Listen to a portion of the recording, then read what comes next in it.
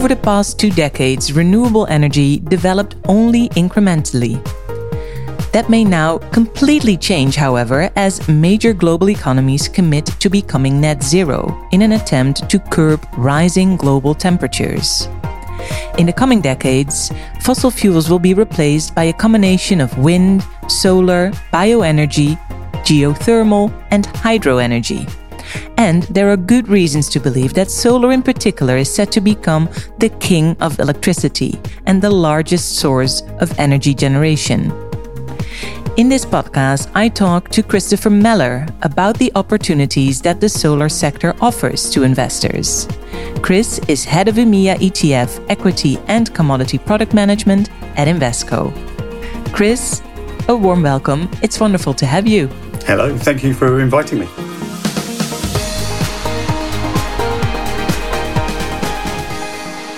Chris, we're going to talk about this solar sector in the coming half hour, but I thought I'd kick it off with a bit of a personal question. And I was wondering, do you already have solar panels on your own roof?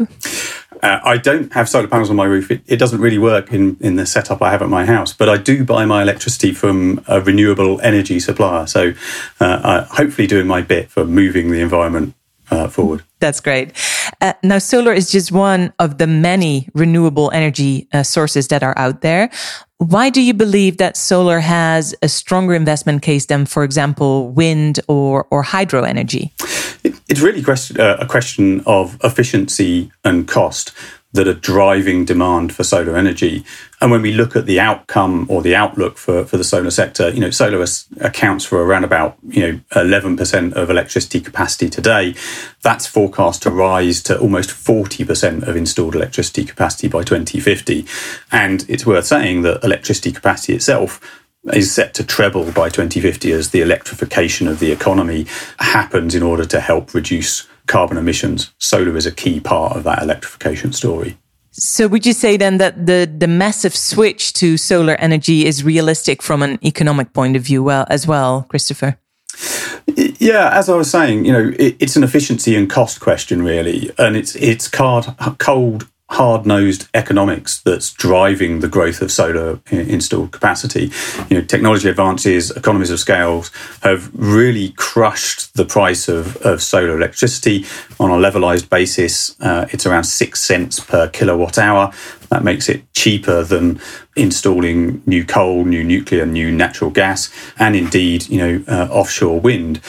That prices have fallen by about 85% since 2010, and they're forecast to fall by another 70%. So, although there is, a large amount of investment required to grow solar capacity and indeed renewable capacity in general, it makes economic sense to do that. And when we look at that solar sector, what are the different market segments within solar that are interesting from an investor's point of view, would you say? Yeah, so I think there's a whole range of exposures that you can take to the solar sector, and all areas of the solar supply chain. I personally think equally interesting and have the potential as an interesting investment, from polysilicon producers making the raw materials that are fed through to making the solar cells, the modules themselves, the installers. The providers of the electrical equipment behind the sector, as well as, I think, also sort of specialist funding companies involved in funding and supporting the sector as well. So it's a wide range of potential investment options that have meaningful exposure to solar. Right. And you've referred to materials already, and that is actually currently maybe a bit of an issue because the world is facing shortages in the key materials and also high shipping costs as a consequence. To what extent does this have an impact on the solar sector overall?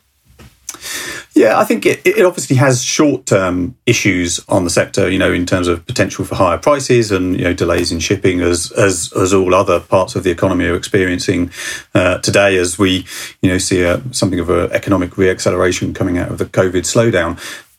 These kind of short-term supply-demand issues or imbalances in the commodity space are not uncommon.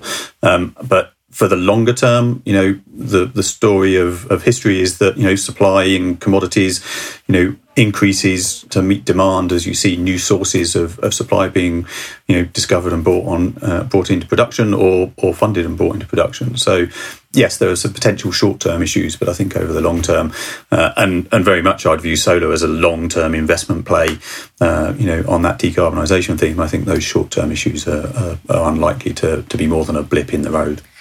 Now, Chris, in the past, the solar sector depended heavily on being subsidized.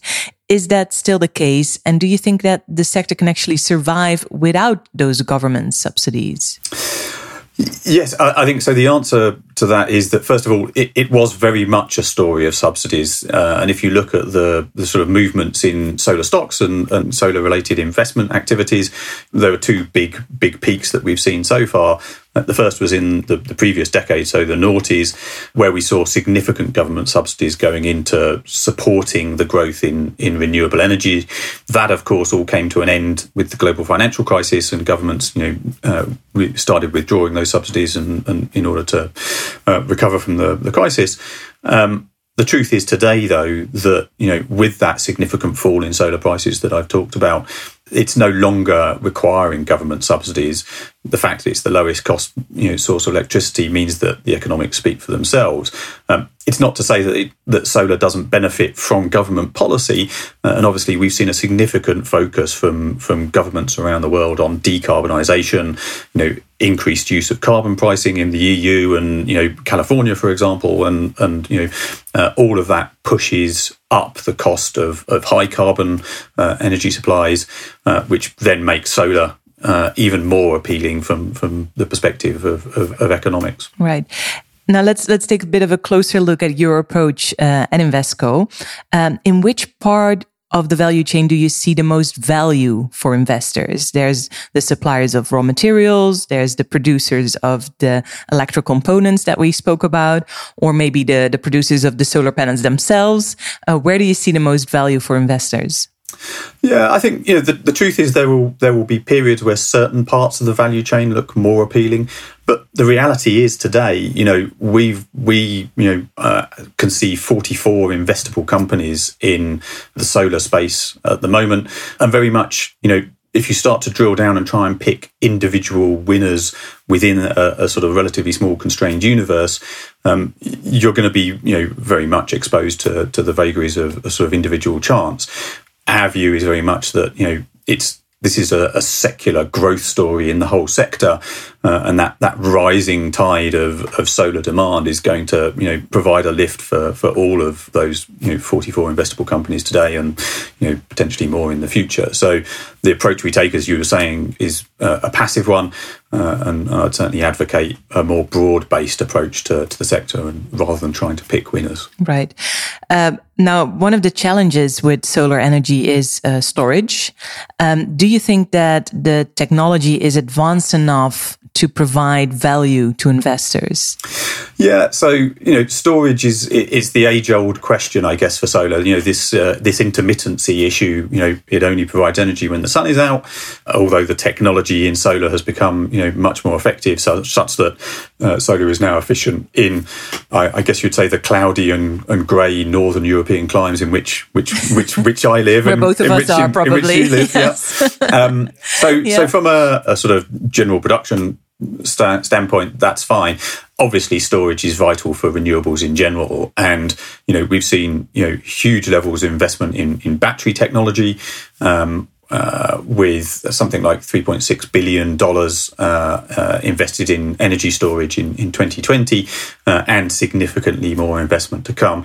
That technology is getting there. It's now, battery technology is good enough to drive us around in our cars, and batteries in solar installations are very rapidly becoming the new norm. Storage is as much a part of the solar solution as the chips and the modules and all the rest of the solar paraphernalia. Now, at Invesco, you are playing the solar sector through an ETF. You mentioned it already. Why do you choose to tackle such a rapidly evolving investment theme through a passive approach, Chris? Yeah, so the approach we've taken is to partner with experts in the solar space. We've launched the ETF we have is tracking the MAC Global Solar Energy Index, and that was launched back in 2008. So it's the longest running global solar index. And what MAC do is bring their expertise in the solar sector in terms of setting up the index and ensuring that we're getting the best possible opportunities in that solar space. I guess there are a number of other ways that you could do this, but our view on a lot of these sort of thematic type areas is if we can partner with industry experts, we're able to leverage their knowledge and their expertise, and then we provide an efficient and effective way of getting exposure to the stocks that they're able to identify. And in which of the market segments currently lies the focus of the index, and why?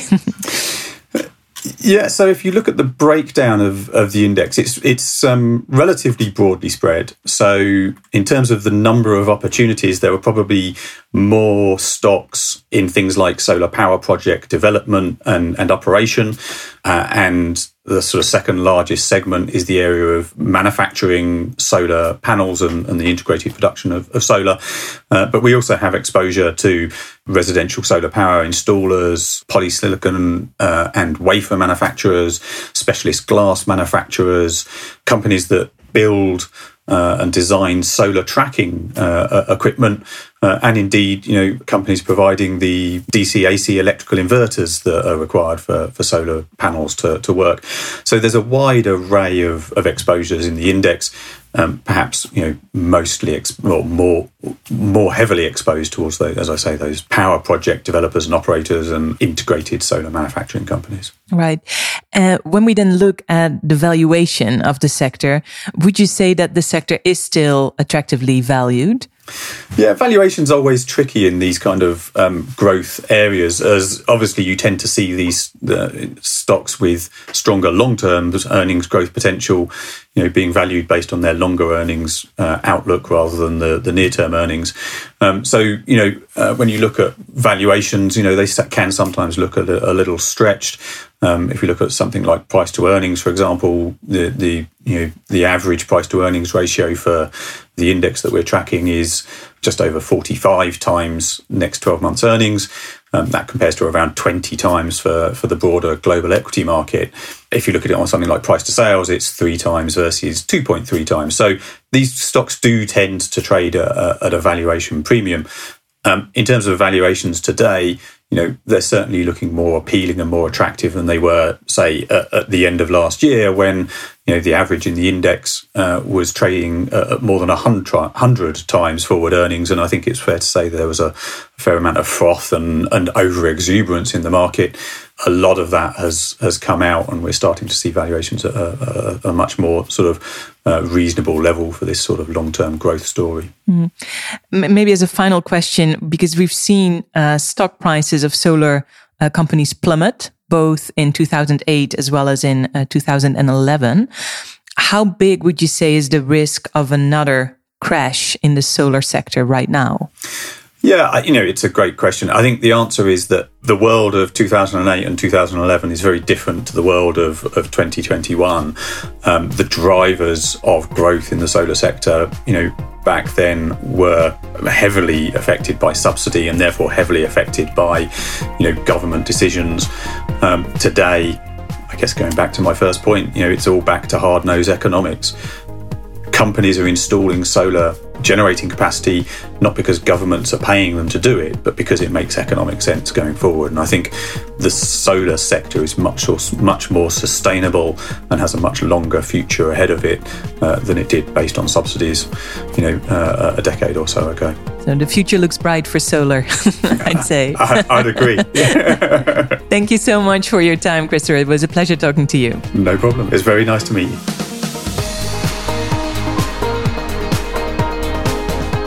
You listened to a podcast about the opportunities that the energy transition offers to investors.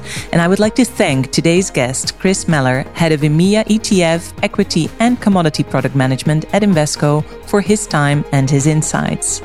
This podcast is offered to you by Invesco. And for more podcasts, please visit fondsnews.nl if you are based in the Netherlands, or if you're located in Belgium, please visit the Investment Officer website, investmentofficer.be.